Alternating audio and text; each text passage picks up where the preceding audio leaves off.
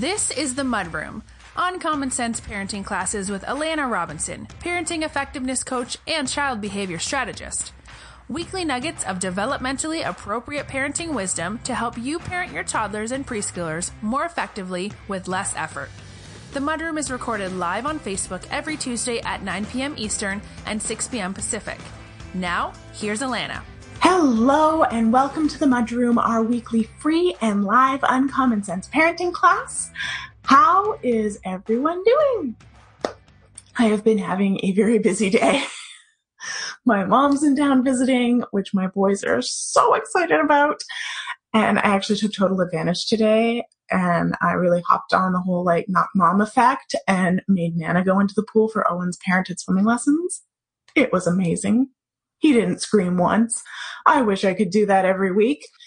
So I want to talk about something that is very close to my heart because I personally have gone through it this year and I see a lot of their parents struggling with it, both in the posse and in other mom groups. So I want to share a bit of my story with you in hopes that it inspires similar action and that your kids need some time away from you. This comes up when we're talking about dads an awful lot, moms who feel guilty about leaving their kids with their dad or who don't trust dad to do everything quote unquote right. I also find a lot of moms hear me harping on consistency, like be consistent, consistency is key. And they take that to an extreme where they feel that they can never allow there to be any change or inconsistency in their child's life. And they take on this role of the consistency keeper. And without me, consistency will die. I am consistency embodied. So I wanted to go over some benefits that your child gets from being in someone else's primary care for a little while. Hey, Kim! Yay! Kim's here at the beginning. Okay. So I've got four reasons that your child actually benefits from being in someone else's primary care for a while. Someone else being not you. The first is that they learn flexibility. Flexible thinking is one of the core executive skills that children need to behave. They learn to be adaptable. There's two aspects to flexible thinking. There's set shifting, so the ability to switch what you're doing quickly and easily without too much friction. And there's problem solving. So no, your sitter or daycare provider or dad or grandma or auntie or anyone else is not going to do everything 100% as you've prescribed. And that is okay. I know it's scary, but it's okay. Children are very good at context typically, and understanding that dad does this way and mom does it another. And having that experience frequently exercises their executive skills. As long as dad is consistent with what dad does and the sitter is consistent with their care, and for the most part, expectations are cohesive between caregivers, that's all that matters. When I say that consistency is key, I don't mean that everything has to be lab level repeatable. They're not experiments. They're not robots. I just mean that change takes time. And to that end, maintaining consistent expectations and discipline over time reinforces acceptable behavior. Consistency is key. But if you never allow your child to experience the friction of someone else's implementation of those expectations, then you're going to find that your kid becomes very rigid. Set shifting and problem solving are best developed on the job, quote unquote. Kids need to practice it to become competent at it. And one really easy way to reinforce that is to leave them with someone else that you trust and go get a latte. Well, that's just a little nugget from my membership program, and that's the whole concept of my membership program, BSPB, right? Doing things, tweaking things that you already can do that are very minor changes that are going to reinforce the development of executive skills and just slide into your day or give you a break.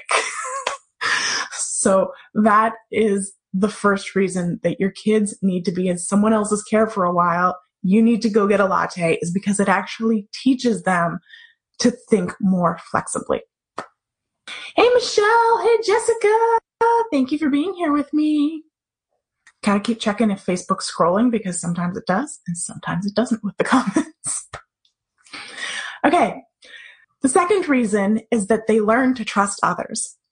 As moms, we put this impossible burden on ourselves to be everything to our children. But we cannot be everything to our children. It's impossible. And here's the thing. If we don't cultivate healthy relationships with our children, with other trusted adults and other older children, our kids are going to confide in and seek advice from people that may not be the most trustworthy or accurate information givers. You're their mom. I don't know about you, but when I was 12 and wondering about like boys and sex and all that, my mom was the last person that I was going to go to. But I had other trusted adults who cared about me and that I did feel comfortable talking about that with. And yeah, even then I was pretty sure that they were reporting back to my mom, but I didn't have to talk about condoms with my mom, and that's all that mattered. My goddaughter, I was her babysitter when she was a little girl, and we keep in touch. I am and talk quite a bit. And when she was worried about drugs, she was seeing it happen in her school. She'd been pressured a little. She didn't feel safe talking to her mom. She called me up and we had a really good chat, and she made some really good decisions. You cannot wait until your children are teenagers to start building that trust and that history.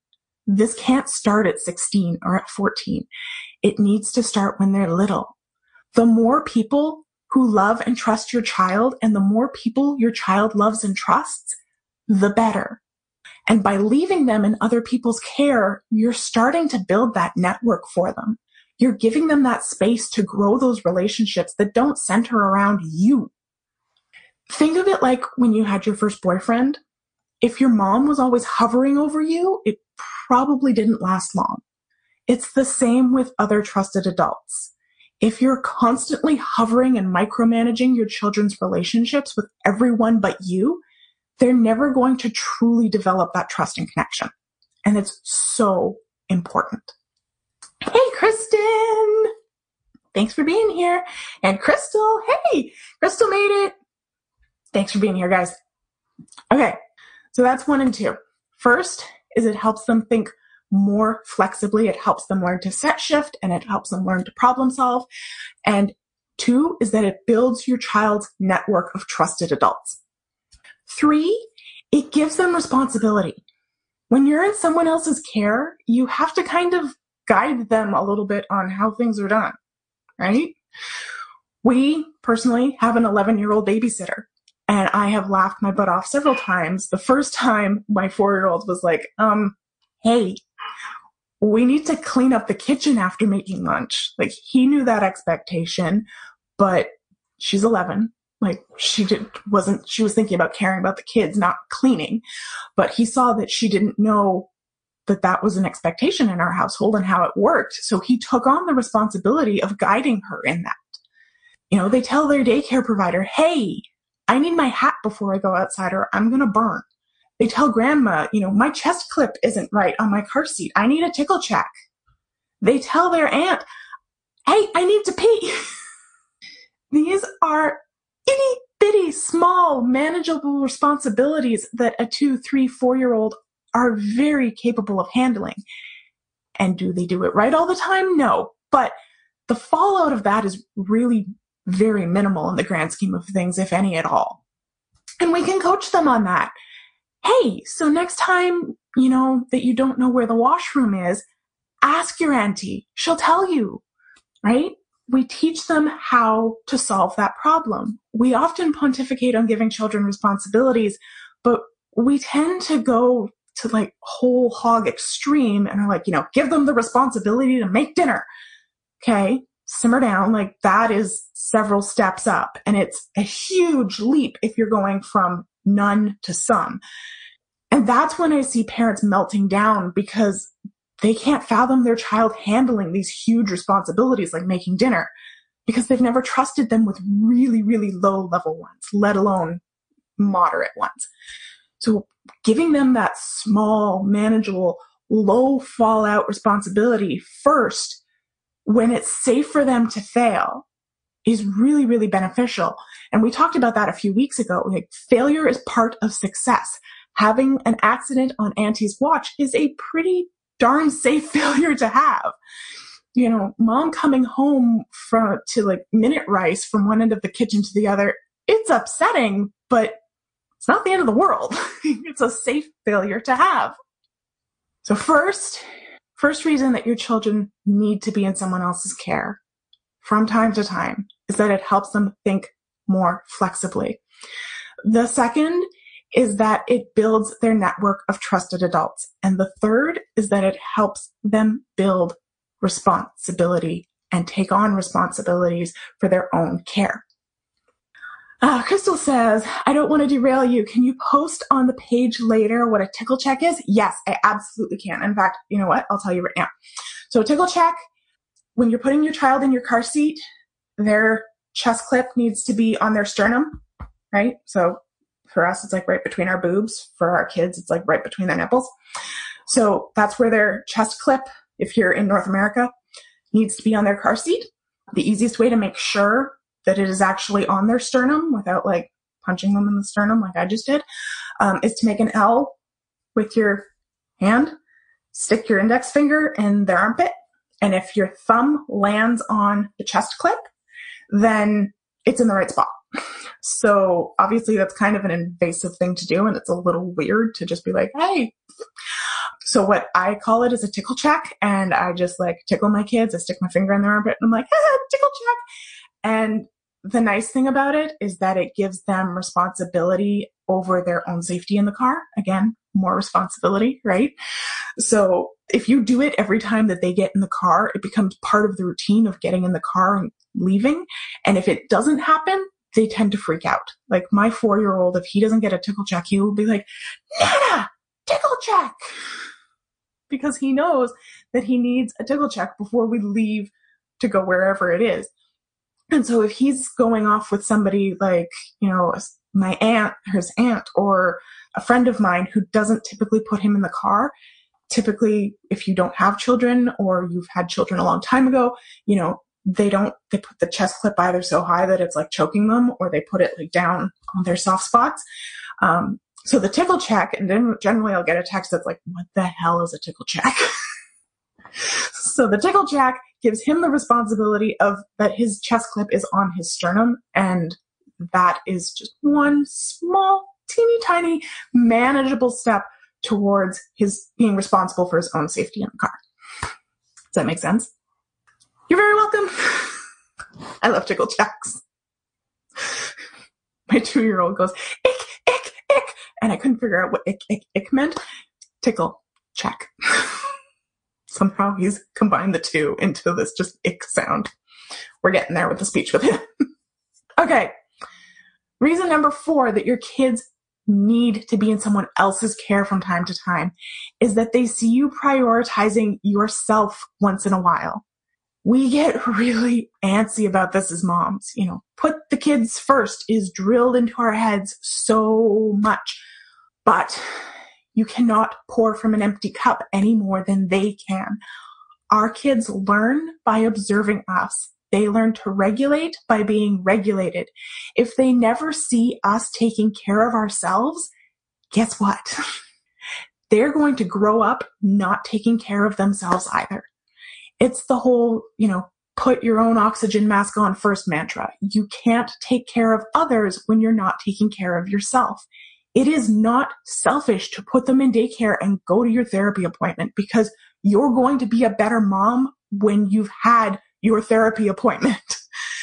If you just need a couple of hours to sit with a book and not have anyone pulling at you, then it is totally okay to hire a sitter for a couple of hours and go down to the beach and read your book alone. My personal one is when my husband deploys, he's in the military. I often hire a sitter to come and do bath time and get my boys ready for bed. I hate bath time. I used to love it when I was a sitter, but with my own kids, I am generally so done by bedtime that I have no patience for it.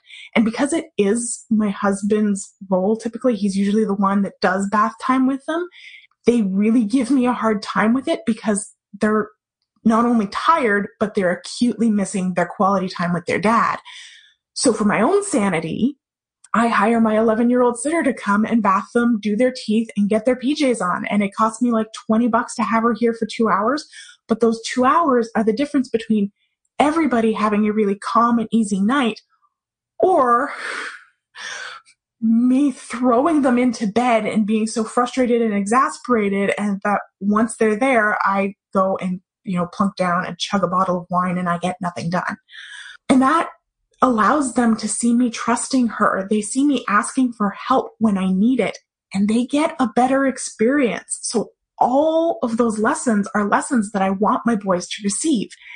And I know how hard this is mentally. Like, I had such a hard time finding a sitter, both the boys and I loved. The first time I put my boys in drop-in daycare, I did not go relax. I scheduled myself till the hilt with errands to run because I felt so guilty for putting them in someone else's care so that I could go and sip a latte and have my nails done. So I was like, well, I might as well make this time productive. But it truly is just getting over that hump of letting go the first time. That's the hardest. And I am so much more tolerant of having a few hours to myself now. And the bonus was that my husband wasn't tossing them back into my lap the second I got home because now he'd been with them, so he needed a break. And none of this is to say that you should just throw them into the care of the next person that comes along. For me, I started with my mom, but my mom lives 2 hours away, so that wasn't able to be a frequent thing. So then my next little toe dip was leaving them with a friend that I trust, just, so that I could, go and go to a doctor's appointment or something like that. Then the bigger leap was to start sending them to drop-in daycare for 4 hours at a time once a week. And that was like holding my breath, sitting outside the daycare, scheduling myself to the hilt so that I wasn't thinking about the fact that they were in daycare. But after that first time, it got a whole lot easier. And then it took me almost 2 months to find a sitter that I trusted. And I ended up going through 7 of them in 2 months.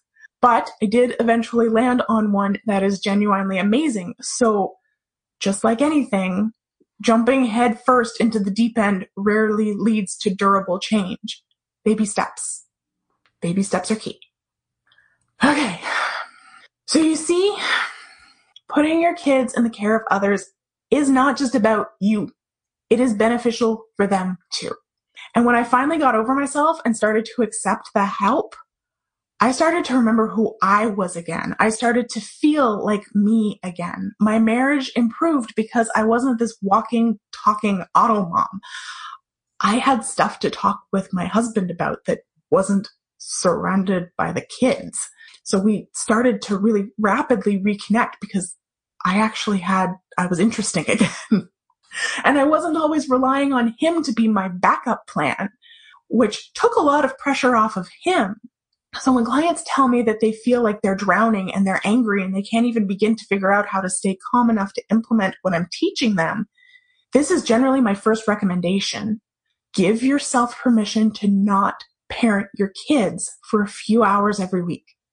And there are lots of ways to accomplish this, but the crux of the matter is that it's not healthy to be the only influence in your child's life for you or for them. We're modeling all this amazing stuff for our kids, but we're missing the one biggest model that we need to give them, and that's self-care. And often I see parents talking about these really minor behavior issues that have blown up into these huge issues. I call them the itty bitty nitty gritty, because it's easy to make a mountain out of a molehill when you're stressed and tired and out of touch with yourself. And our children are our mirrors. If we're stressed and tired and out of touch, they're going to reflect that right back at us. So one of the best things that you can do to improve everyone's situation is to hand over the reins for a few hours. That's it. Just a couple of hours. Now, that said, behavior is kind of my happy place. So if you're struggling with minor behavior issues and building critical thinking skills, I can take some of that pressure off by reminding you to download my free script pack, because often the biggest and easiest changes that we can make for our kids have absolutely nothing to do with them and everything to do with us. So the link for that, as always, is up in the description. Okay, that's it for me. We had a lot of comments. Really good talk going on here, guys. Love it, love it, love it. Thank you so much for being here with me. Have a great evening. And I will see you next week for another Uncommon Sense Parenting class. Bye. You've been listening to The Mudroom, Uncommon Sense Parenting Classes with Alana Robinson. If you like what you just heard, remember to join us every Tuesday evening at 9 p.m. Eastern and 6 p.m. Pacific on Facebook. And don't forget to rate, subscribe, share, and connect with us on social. This has been an Alana Robinson Family Services production.